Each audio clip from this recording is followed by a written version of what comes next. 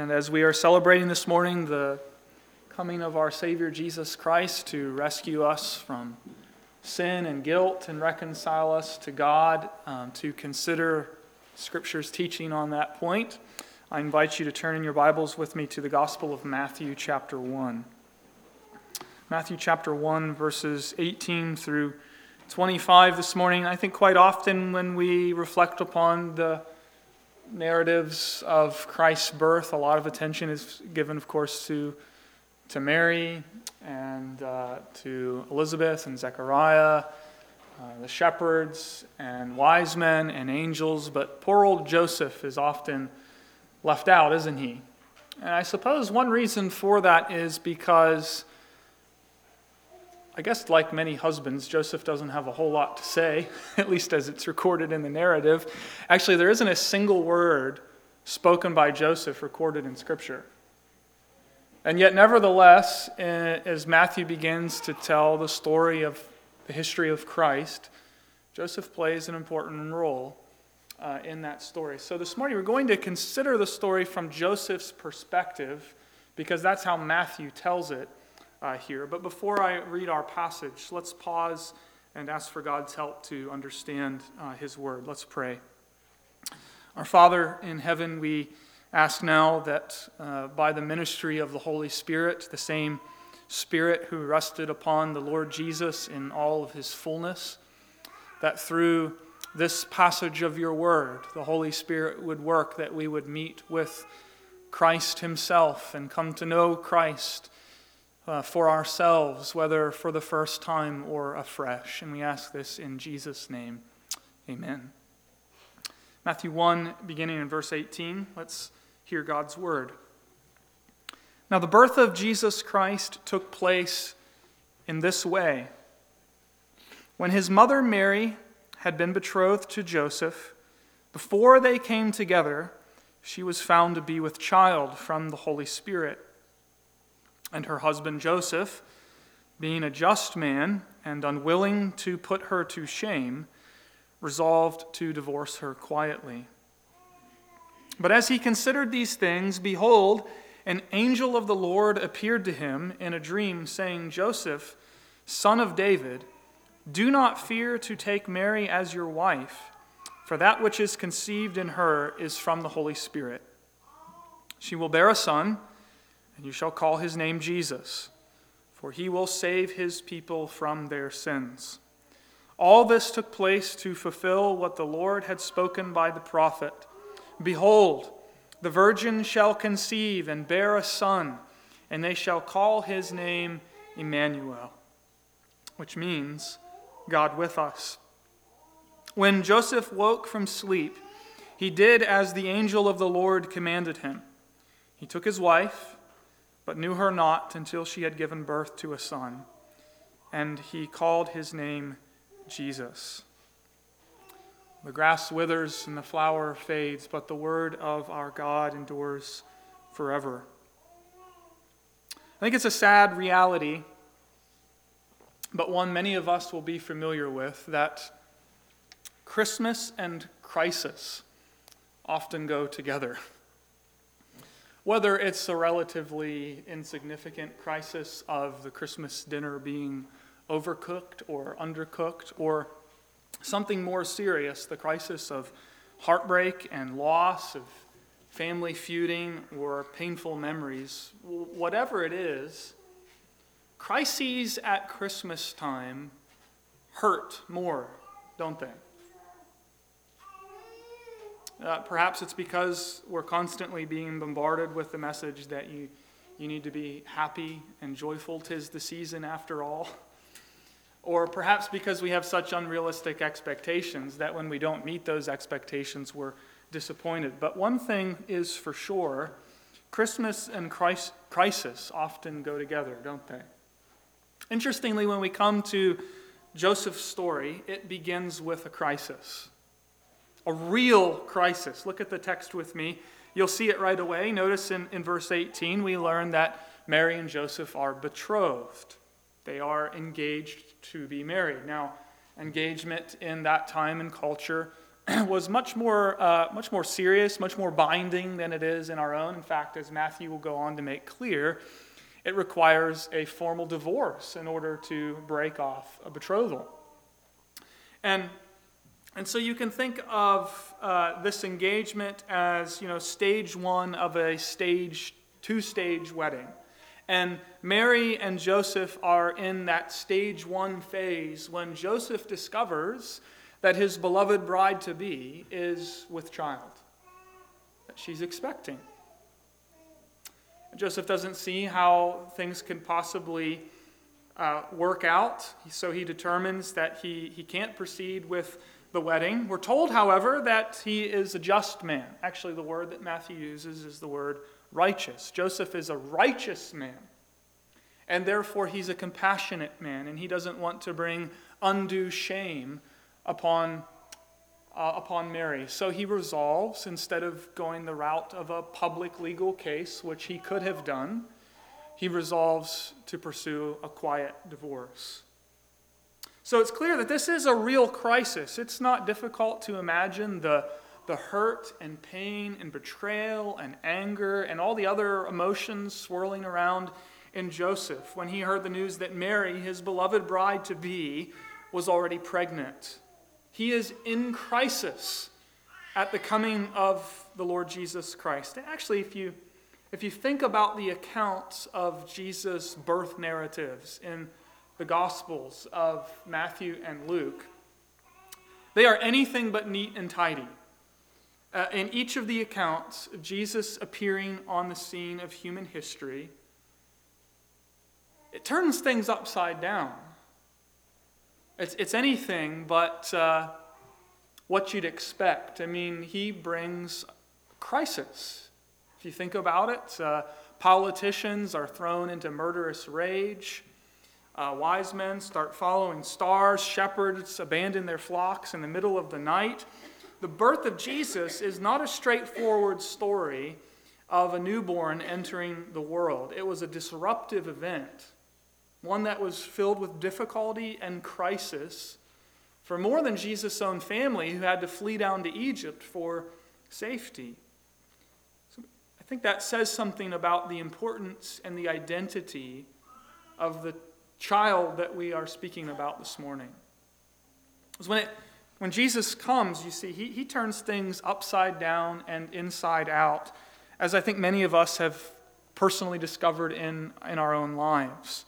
And when Joseph hears the announcement of the conception of Jesus in the womb of Mary, he's thrown into a crisis. But he's not left there. He's not left in the crisis. An angel is sent to Joseph in a dream who speaks words of comfort. So he begins in crisis, but he finds comfort in the middle of the circumstances that he thought only held pain and heartache for him.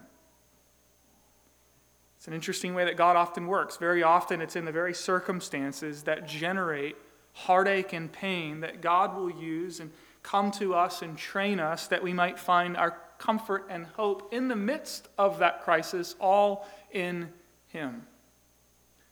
And Joseph finds comfort for his heart, and he does so in at least 4 ways. The angel tells Joseph 4 things that I want to highlight where we might find comfort also. First of all, the angel tells Joseph about the origins of Jesus coming, the identity that Jesus bears, the plan that Jesus fulfills, and the mission that Jesus performs. That's our outline. I just mixed up 2 of them, so let me repeat it again. We're going to think about the origins of Jesus coming, the plan Jesus fulfills, secondly, the identity Jesus bears, and the mission he performs. So let's think first of all about the origins of Jesus coming. You have to say, understandably, Joseph feels betrayed. He thinks Mary has been with another man, and he can't see how the marriage can possibly work. So plans for a quiet divorce are developing in his mind. But then look at verse 20. As he considered these things, Behold, an angel of the Lord appeared to him in a dream, saying, Joseph, son of David, do not fear to take Mary as your wife, for that which is conceived in her is from the Holy Spirit. And with that one line, as Joseph begins to come to terms with what the angel is communicating to him, all of his fears and his distress begins to disappear. Mary has not been unfaithful after all. There has been no betrayal. Instead of something awful happening, something awesome is taking place. Instead of something terrible happening, God is doing something wonderful here. God, the Holy Spirit, has worked in the womb of the Virgin Mary. As we said in Sunday school, the church has often spoke about this in terms of the virgin birth.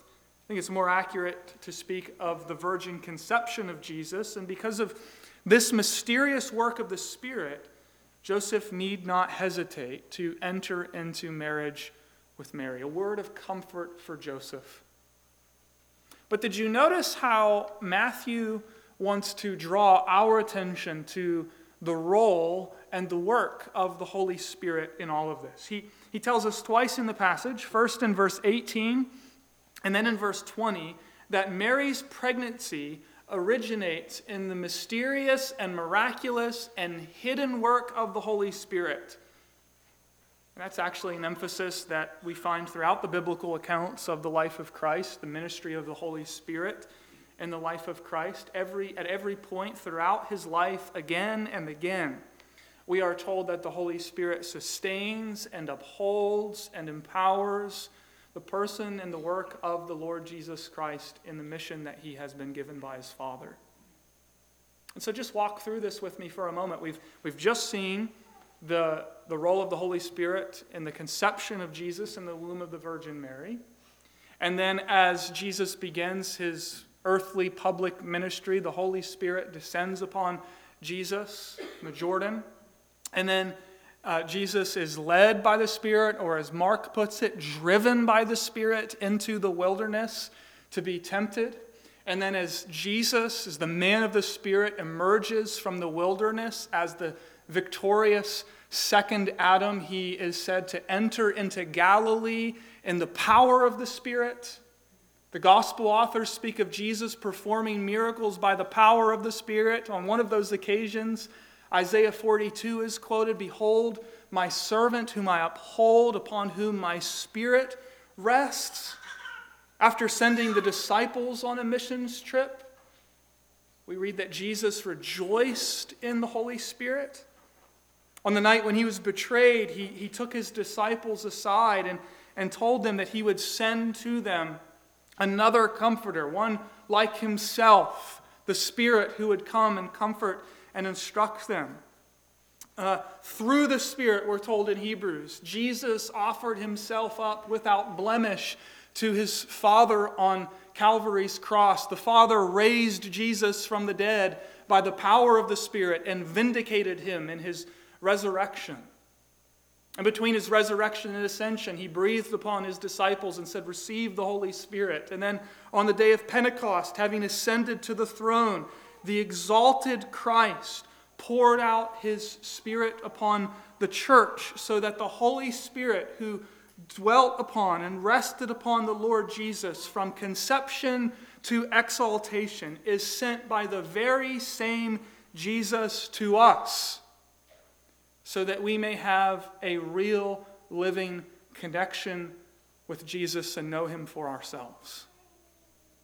And so the first word of comfort that Joseph receives is about the origins of Jesus' coming, which is connected to the work of the Holy Spirit, the supernatural work of the Spirit.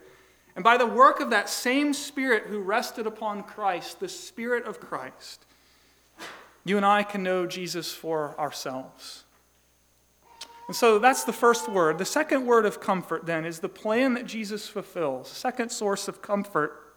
So the origin of Jesus coming in the work of the Holy Spirit, then the plan that Jesus fulfills.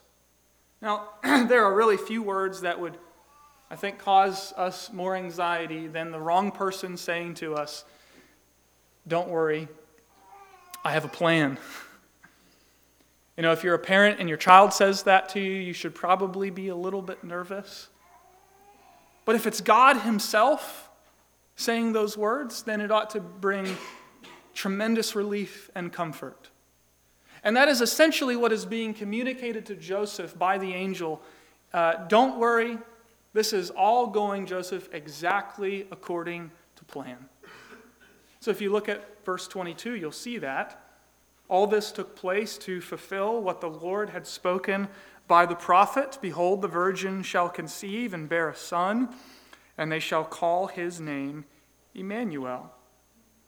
Now there's discussion among scholars as to whether or not the angel said this, or whether this is an editorial comment that Matthew adds at the end of the angel's speech. So if you look closely in our version, in the ESV, if that's what you have in front of you, you'll notice at the end of verse 21, the concluding quotation mark. Okay, so it's saying that's where the angel's speech ended. But just remember that the quotation marks are not there in the original. And so it's a judgment call whether or not the quotation in verse 22 and part of verse 23 belong to Matthew or to the angel. In the end, it doesn't really matter, but on balance, I think it's best to understand this as the angel's words. But what matters here is the use Matthew makes of this quotation from Isaiah, from the prophet Isaiah. Isaiah chapter 7, verse 14, the prophecy of the birth of this child to the virgin who would be called Immanuel. And actually, this is the first in a series of 9 fulfillment texts in the Gospel of Matthew. 9 different times in the Gospel of Matthew, Jesus is said to have fulfilled what was spoken by the Old Testament prophets. And each and every time, the message is exactly the same. That Jesus is the one that we've been waiting for. Jesus is the one who was foretold in the prophets. Jesus is the one to bring to fruition and to fulfillment the plans and purposes of God spoken in the Old Testament. This is all going exactly according to plan. So you may be here today wondering if you can really trust the message about Jesus. Like Joseph, perhaps, the possibility of the birth of a child to a virgin teenage girl never occurred to you. Well, it never occurred to Joseph either until he was told otherwise. How can you know that Jesus is who he says he is? How can you come to trust in his message? Well, let me encourage you just one thing that you can do. Let me encourage you to check it out for yourself. Why not start with Matthew's gospel, where we're reading today, and just keep on reading, keep on going. Maybe consider asking someone here at church to meet for coffee and read through the Gospel of Matthew and discuss Jesus' claims on your life. I, as a pastor, I would love to see I shouldn't say more than anything, but one of the things I'd love to see in the life of the church is people getting together and discussing the claims of Jesus Christ and what it means for their lives. Would you consider Jesus as he's revealed himself in the Gospel of Matthew?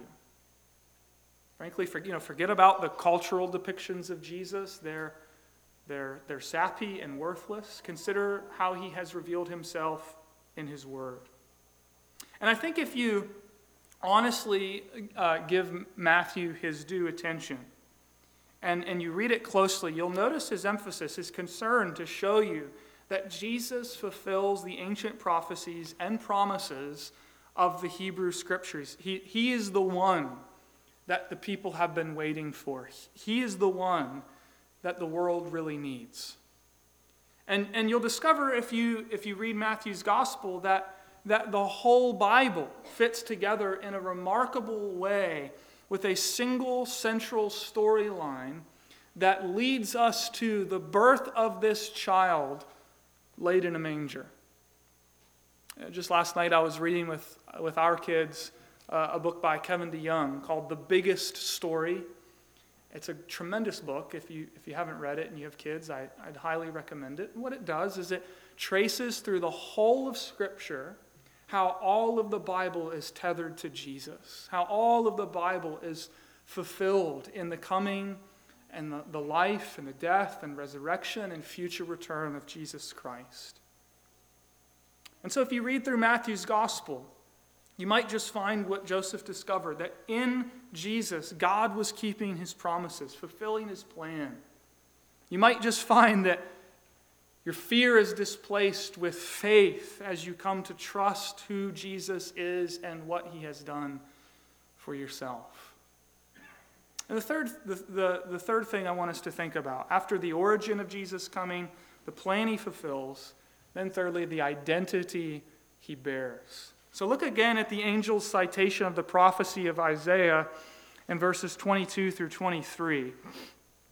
Behold, the virgin shall conceive and bear a son, and they shall call his name Immanuel. Followed, I think, by Matthew's editorial comment, Immanuel means God with us.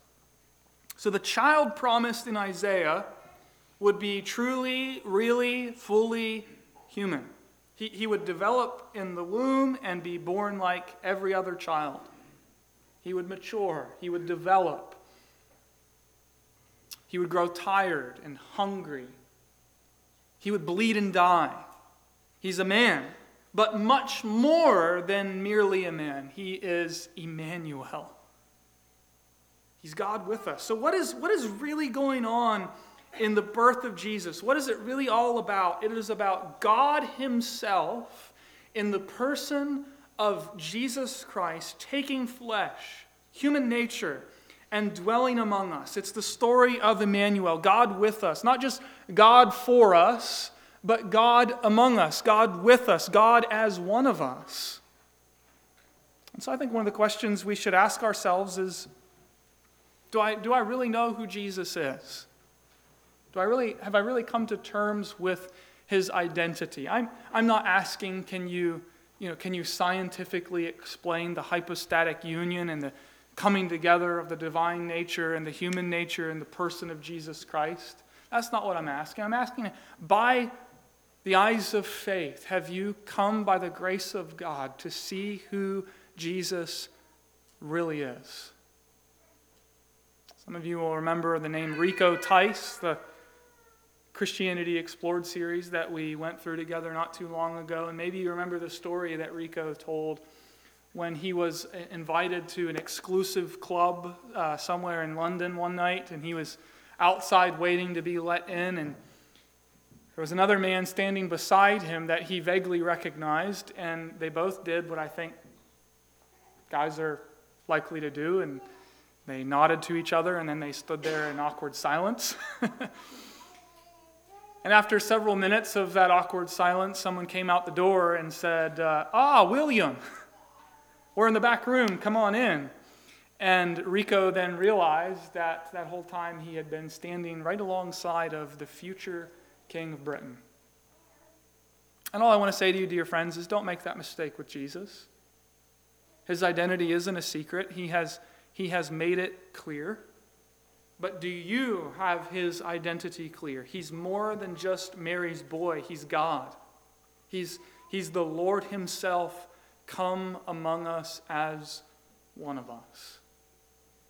And that leads us right to the fourth word of comfort that I want us to look at in this passage, and that's the mission that Jesus performs. Why in the world would God himself come among us at all? That's a question we need to ask ourselves.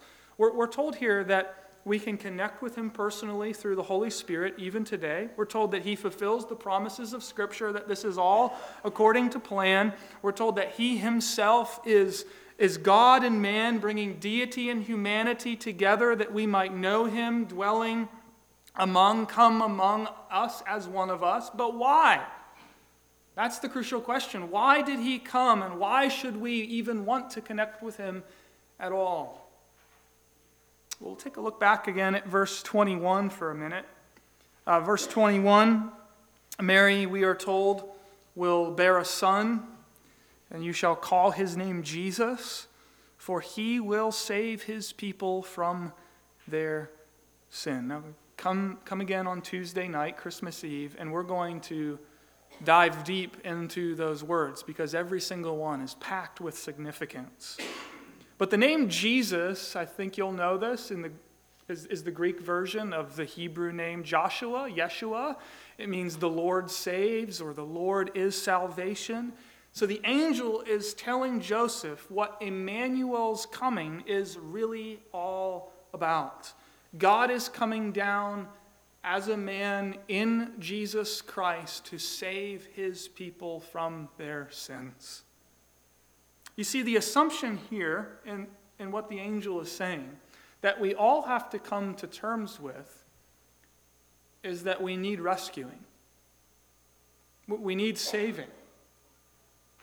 You might not know that, but you do.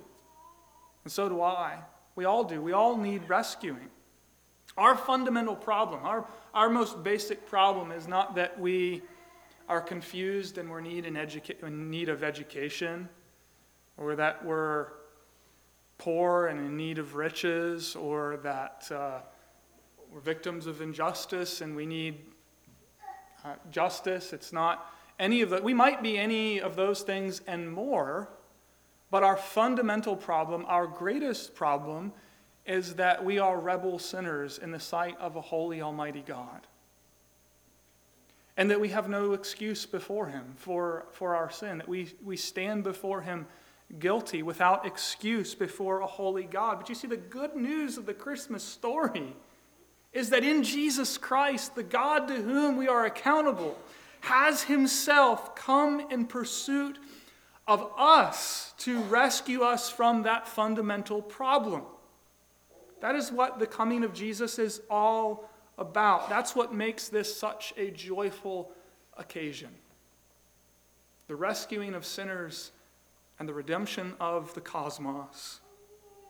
You see, the baby conceived by the Holy Spirit and born of the Virgin Mary will go on to live the life that we have failed to live, indeed the life that we cannot live. And he will go on to die the death that we deserve, carrying the guilt of our sin upon his own shoulders, being treated as though he were guilty because he bore the guilt of our rebellion so that we might never die but live through him. Remember how Paul puts it? He died, the righteous for the unrighteous, to bring us to God. Our sin on his shoulders and his righteousness given to us. See, Mary's baby is called Jesus because in him the Lord himself came down on a rescue mission. I suspect as you're listening to this, at least one of three things may be happening. I guess I could think of four, but let's stick with three this morning. First of all, as you've heard the story, you might just conclude, you know what, this just isn't for me. I've heard the story. Actually, I've heard it again and again and again. I understand it, and I reject it. Plain and simple. If that's you, I just simply want to plead with you to reconsider. I want to urge you to take the claims of the gospel seriously because eternity really does hang in the balance. As I said a moment ago, forget the cultural depictions of Jesus and things you see in the world around you and all the books being written, some helpful, some not helpful at all. And would you just consider the claims of Jesus as he has revealed himself in the pages of Holy Scripture? Others of you may find yourself intrigued. You're not fully convinced. You've got questions. You maybe would like to learn more. Maybe you've even grown up in the church. You've been coming with mom or dad or mom and dad. And you're interested, but you have questions about this Jesus. If that's where you are, let me just say that, first of all, I want to encourage you. I'm thrilled that that's where you are. You have questions and really want answers. But secondly, let me say the best place to ask those questions is here, in the household of faith. Jesus isn't afraid of your questions. The Bible isn't ill-equipped to answer those questions. So I just want to encourage you to consider what I suggested earlier, to connect with someone and read and talk about a gospel. I think in our day, we are in grave danger of taking Jesus and his claims way, way too lightly. And maybe that's a particular temptation or danger for those of us who have grown up in the church. Would you take the claims of Jesus seriously? Would you take Jesus seriously? I mean, he took us seriously enough to lay down his life on the cross for us. So would you consider the claims of Jesus seriously? And let me encourage you to grab somebody, connect with someone, and work through a gospel. And if you have trouble thinking of somebody to do that with, come and talk to me. I'd love to help you. Come and talk to one of the elders. We'd love to make that happen. Or finally, maybe you're here this morning and you have in fact begun to see you really do need rescuing after all. Maybe you've realized that the deepest crisis in your life has to do with your own sin and guilt before Almighty God.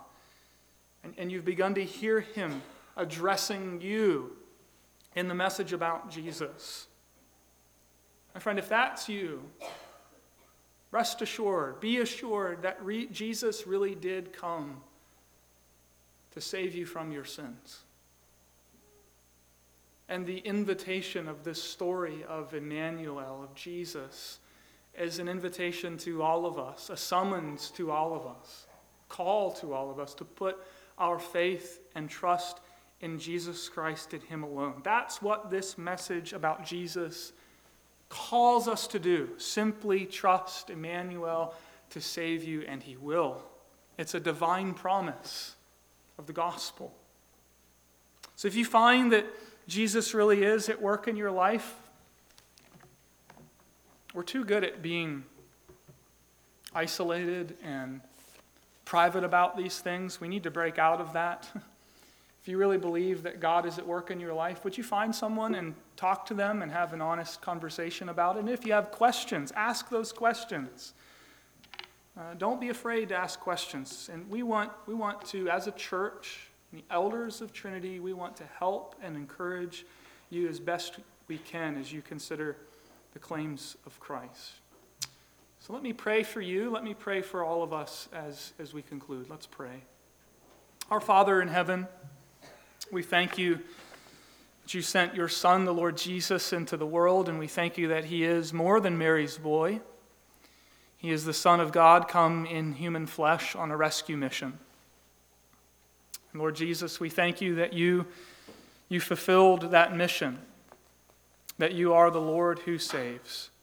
And so we pray for one another, we pray for ourselves, and ask that you would bring us to a point where all of us would cry out from our hearts for divine rescue, and that we would look to Jesus Christ and him alone and say, Lord Jesus, you are the perfect Savior that I need. You are the Savior that my heart so desperately needs. I stand guilty before God in need of cleansing, and you are able to provide it. So would you be my Jesus, my Lord, my Master, my Savior? Pray that we all could pray that to you, Lord Jesus, from our hearts. And it's in your name that we pray these things. Amen.